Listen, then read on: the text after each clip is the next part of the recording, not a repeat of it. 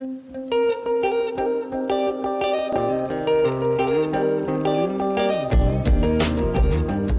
back to the Bible in Context. Hey, Nate. How you doing, Caleb? Doing good. Doing well. See if we can get through this. I got a little bit of a cold. I'm sure you all can hear it, but I think we'll get through this all the same. So last time it was just me, and I'm glad to have Nate back with us. We went through the end of chapter 3. We went through the pronouncements on the man and the woman and the curse on the serpent. And so now we're going to pick up with their kids, with Cain and Abel. Genesis chapter 4. Yeah. So this one actually starts out with Cain being born, and Eve says, I have gotten a man with the help of Yahweh. Now, that's going to be a lot of the standard translation. I just kind of want to point out here that word help is not actually in the Hebrew. It's literally just, I have gotten a man with Yahweh. And so you could take this one of two ways, and I think either way makes sense. I don't know which one it is. It's just, I think it's worth pointing out. So it's literally, I have gotten a man with Yahweh. That either means that she has gotten a man with the help of Yahweh, as our translations interpret, or it means I have gotten a man alongside Yahweh. I am his rival in the sense. He's created a man, I've created a man. So this could be a statement of pride, which would just make this whole story ironic, that Cain is such a failure of the seed of the woman. He's not the promised seed of the woman, clearly. So she's almost, it could be that she's boasting, in a sense. Gotcha. Yeah. And it may very well be, I think it makes sense to say that it's a statement of, he has helped me as well, just because we saw at the very end of chapter 3, Adam makes some statements of faith. There's these priestly and recreation aspects of the story, so this could just be another statement of faith. I'm not sure which one is definitive, but I like to think like the best of people, so... Yeah, maybe she, yeah. I don't know. She may have been leaning on the Lord in that moment. Yeah. That's an interesting point, though. I had never thought about it that way. Yeah. Well, so these two kids are born, and then they go on to bring sacrifices through time. And this really just gets to be a weird story that is, often it's hard to make sense of. It seems like Abel brings a sacrifice, Cain brings one too. They've not been given any instruction that we know of, and so maybe God just kind of arbitrarily chooses the one that he likes better and bestows his favor on one and says, I don't like you to Cain. I've heard it talked about like that before. I don't think that's quite right. I think there's something really, there's actually something really significant in this story, but you have to know the rest of the Torah to understand it, to really think like an Israelite. And another important thing that you have to do is look at the translation of Genesis 4:7. And I think that this verse becomes a linchpin in this story, and so we're going to look pretty close at it. So Genesis 4:7 in the ESV says, if you do well, will you not be accepted? And if you do not do well, sin is crouching at the door, its desire is contrary to you, but you must rule over it. Now, there's actually several words in this verse that have been confused or can be confusing. And so we need to look at a few different words, and I'm going to try to make this as audio-friendly as possible. So the first word here is we see sin crouching at the door. That word sin is the same Hebrew word for sin offering. The consonants of those words are the same. And so whenever you see the word sin in the Old Testament, you let the context tell you whether or not it's talking about sin or a sin offering. So it's very possible that here this word sin is actually there is a sin offering at the door instead of sin crouching at the door, which means the next word we have to look at is that word crouching. The word crouching in Hebrew is rovetz, and I think it occurs 40 or 50 times in Hebrew. I don't remember the exact number, but I've gone through all of those instances, and there is nowhere that it appears as a predatory animal prowling around. It is always peaceful lying down. He makes me lie down by still streams of water, things like that. It's never a term of hostility as it is here. So what we might have, instead of this animalistic anthropomorphism of sin prowling at Cain's door, whether that's his tent or something else, what we might have is a sin offering lying down at a door. Now, what's this door? The word door here can be translated as door, or it can also be entrance or opening. So whenever you bring a sin offering in Israelite culture in the Bible, you bring it to the opening or the entrance of the tabernacle or the temple. Now, where are they? They are outside of Eden. They have been exiled immediately east of the garden. And then there's been cherubim put in front of the way into the garden. And remember, we've talked about how the garden mimics the temple and the tabernacle in many ways. And so here we could have, again, a sin offering lying at the opening of this temple. Yahweh is inviting Cain to come take a sin offering that is waiting for him, ready to be used at the door of the temple, at the entrance to Eden, or to the garden. So, okay, let me kind of summarize what I think you're saying here then. So you're saying that this could be translated or interpreted as there's a sin offering that Yahweh is saying that I will provide at the doorway of the temple garden, that will be lying there, not crouching like a lion ready to attack, but lying there waiting for you submissively, but you must rule over it. Is that what you're getting at? Yeah, there's one more step we got to take, but that's exactly it. The desire part, yeah. Yeah. So that part, if it were a peaceful animal, why is its desire towards Cain? Well, we've actually already talked about this in the previous podcast. We talked about the word teshuka. This same phrase appears in the pronouncement on the woman. Your teshuka will be for your husband, and he will rule over you. Now, this phrase here mirrors that. We already talked about how the word teshuka, based on the work of A.A. McIntosh in his article, The Meaning of Hebrew Teshuka, he shows using the occurrences in the Bible and the Dead Sea Scrolls and some ancient translations that this word means something more like one's giving overness or submission. And that's my translation that comes out of his work. So ultimately, we have Yahweh providing Cain with a sin offering that will cleanse him, and it is lying at the entrance to the temple garden. Its submission is to Cain, but Cain must go and take it. He has to use it. So this is really a verse of grace, Yahweh's grace towards this brother who is offered something that is insufficient, and he wants him to come and cleanse himself and make himself prepared for sacred space, prepared for communion with Yahweh.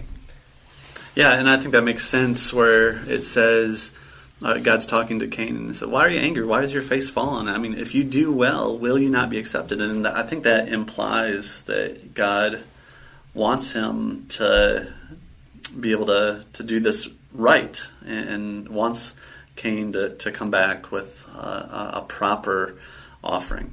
Right. And I've seen where people don't want to let the old translation go because that'll preach. Yeah. Sin is crouching at the door. It's going to get you, which it kind of piggybacks a little bit on, is it Peter where he says the devil's like a lion prowling around? Yeah. Which I do want to point out, too, that image is about the devil prowling around like a lion. Sin portrayed as an anthropomorphized never occurs again in Scripture. And Scripture really likes to reuse its previous motifs and themes.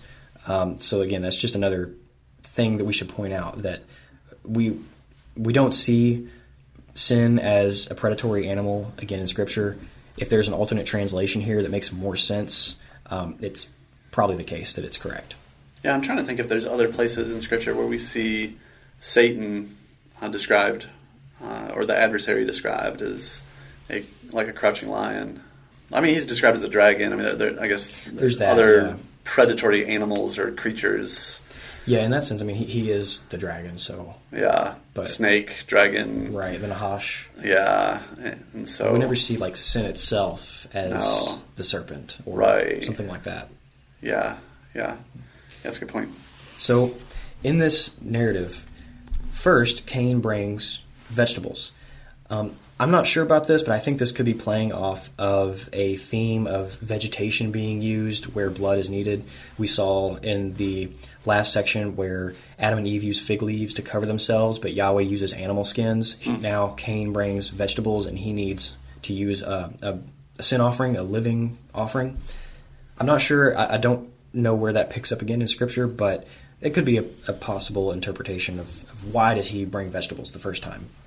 But in either case, when we see the word sin offering, we need to remember that this is being written and read by Israelites. They're going to understand this immediately, and this was just part of their culture. They weren't going to ask, well, this was back before the Levitical code was written, so why is he offering a sin offering? That shouldn't mean anything. They're going to immediately recognize this language. Because sacrifices, even though they may not have been called sin offerings, they happened before, before the code was given. And in this story, they're going to immediately pick up on what this sin offering is and what it means. I think that interpretation makes sense, especially in light of the way that we're looking at verse 7. If that is truly a sin offering that God is telling him would be waiting at the door, it makes sense that he should have brought that in the first place, which would be an animal rather than vegetation. So his vegetables were no good. Right. Yeah, so he brings the vegetables. Abel, on the other hand, he brings a fitting sin offering, a fitting sacrifice. And so Yahweh, we're going to see, he chooses him to be the one who bears the promise of the seed of the woman, carries that forward. That's not said explicitly, but we see at the end of chapter 4 that Seth replaces Abel, and he is called a seed of the woman. Eve said, he is my seed. So we see that Abel, he is this expected seed of the woman, and he is given favor by Yahweh. He is basically chosen to be the firstborn of the family. And the firstborn doesn't mean the eldest brother. He's obviously the younger brother. But the firstborn is, in this culture, the one who leads the family. So Abel is chosen to be the firstborn, to lead the family, to carry the promise of the seed of the woman, the snake crusher, the redeemer. In Cain, he doesn't do well. He is actually given the opportunity to purify himself, and then he will be exalted. But instead, he decides, I'm going to go kill my brother and take the position of firstborn. So he fails in that. And this is going to be a theme played out throughout Genesis over and over and over, where the younger brother is chosen. He carries the promises and the blessings of the garden, and then the older brother gets jealous of the firstborn position, and then he does something against that brother in order to obtain it. Now, Cain, in this case, we see that he gets exiled, and then he bears his punishment.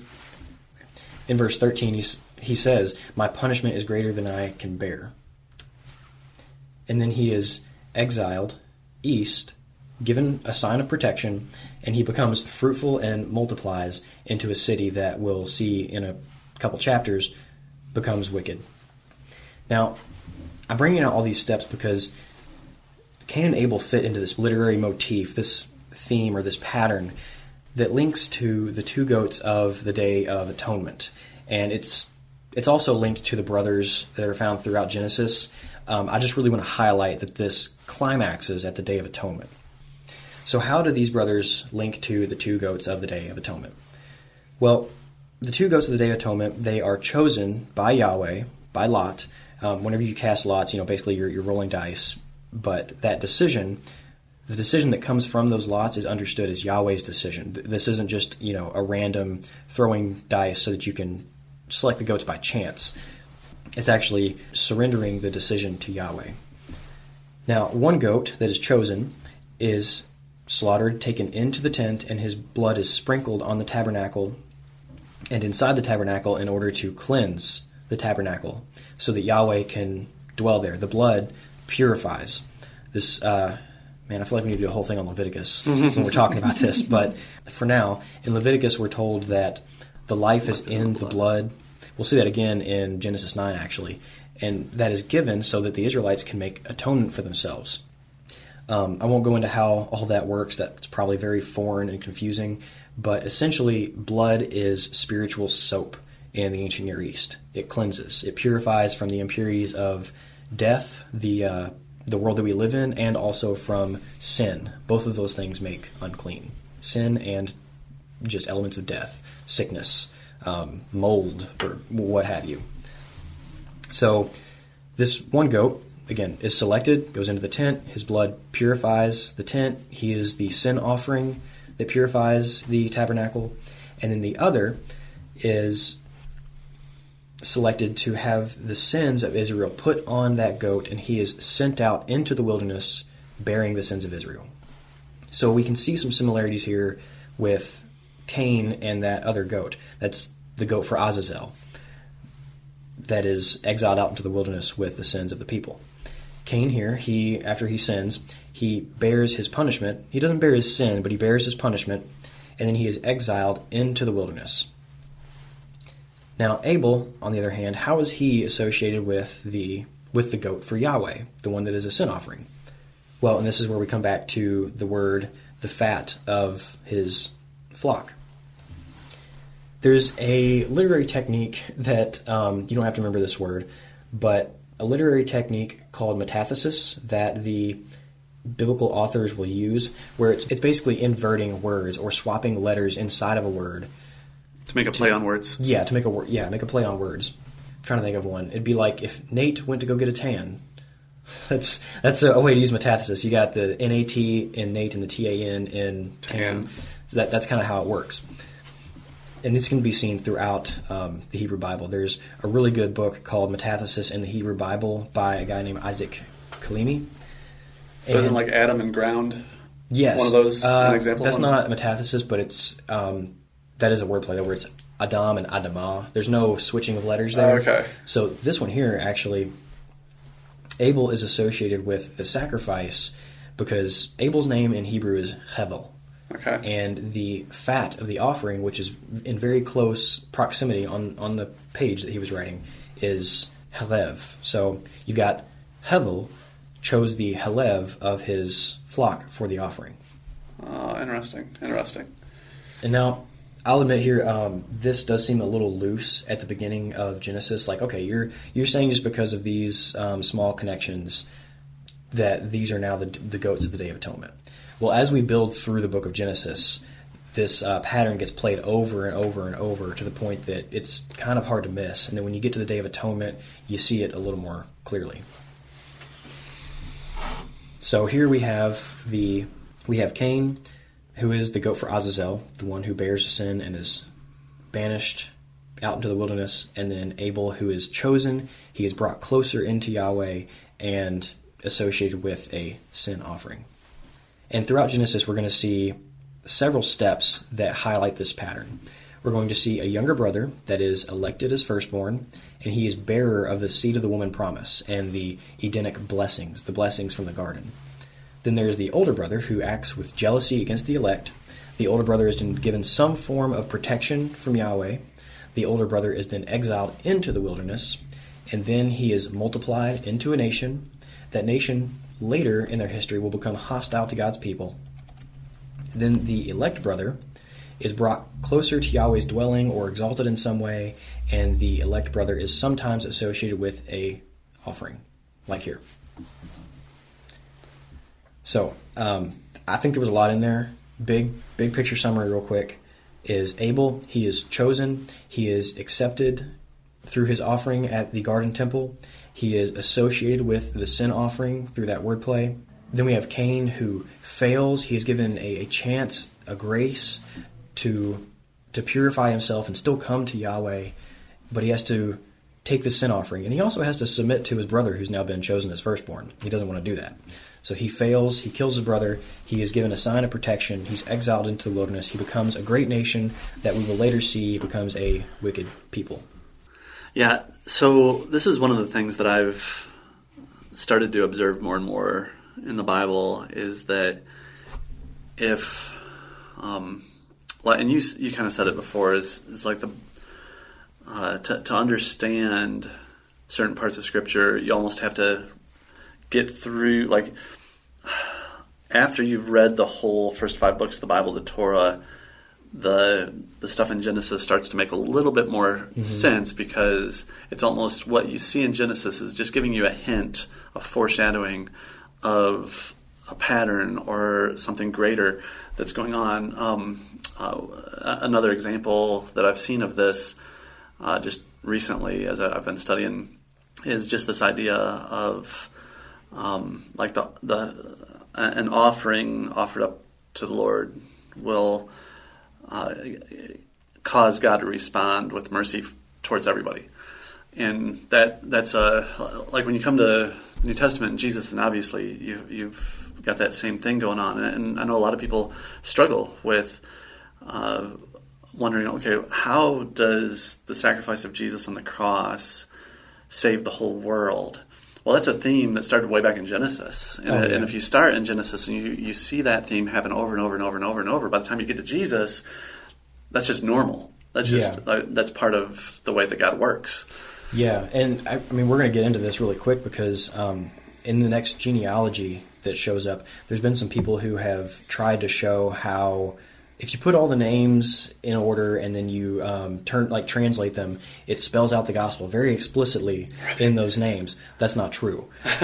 They botch those translations pretty bad to try and squeeze it in Just there. make it fit, right? But what you have by the time you get to the end of Genesis, and then especially by the end of the Torah, is you don't have Jesus died on the cross to save everyone from their sins. But what you do have is you have this person who is going to bear away the sins of Israel, or the sins of his people. He's also going to be the sin offering. He's going to be the firstborn brother who is going to lead his people. You have this very defined shape of what this person should be like, and then Jesus steps into it. Right. Well, and even that idea of, you talk about the two goats or the two brothers, and like with Cain and Abel, it's not the firstborn biologically that becomes the one who carries out or brings back the blessings, or carries on the offspring of the woman. And with Jesus, we see Paul seeing him as the second Adam, like the second, the firstborn of all creation. And even in that idea of he came after John the Baptist. I mean, he was in the New Testament. He wasn't the first major character in the New Testament. John the Baptist came first, and then Jesus, and John the Baptist had to convince people that he wasn't the Messiah, that it was somebody that was coming that would be greater than him. Right. It's like that. There's this pattern that starts all the way back in Genesis that the second is better than the first. Yeah. Haven't quite put it like that. I like that, because it really is in Genesis. It's throughout the story. It's always the younger brother that's chosen. Yeah, and not necessarily the second one, but it's the younger. The younger is. It's not the firstborn that everybody in their context would have thought was the most important, and the one that would receive the birthright and the blessing and carry on the promise of Genesis 3. Yeah.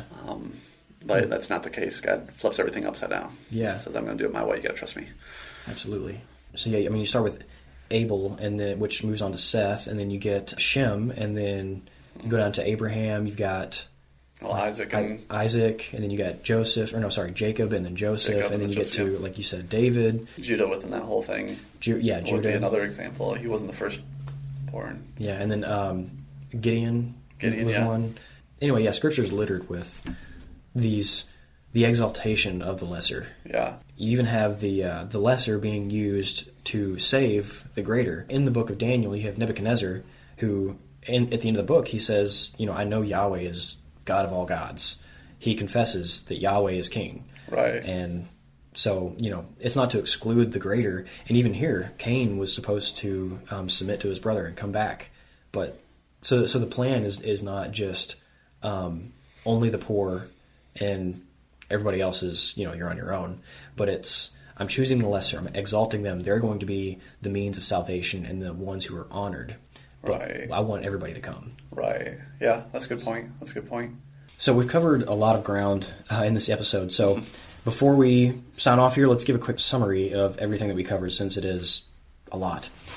So this confusing story of Cain and Abel, if we look at the retranslation of Genesis 4:7, that a sin offering is lying at the door of the garden, or the opening of the garden, as a sin offering for Cain, and it is submitted to him, then we see the Levitical context of this passage.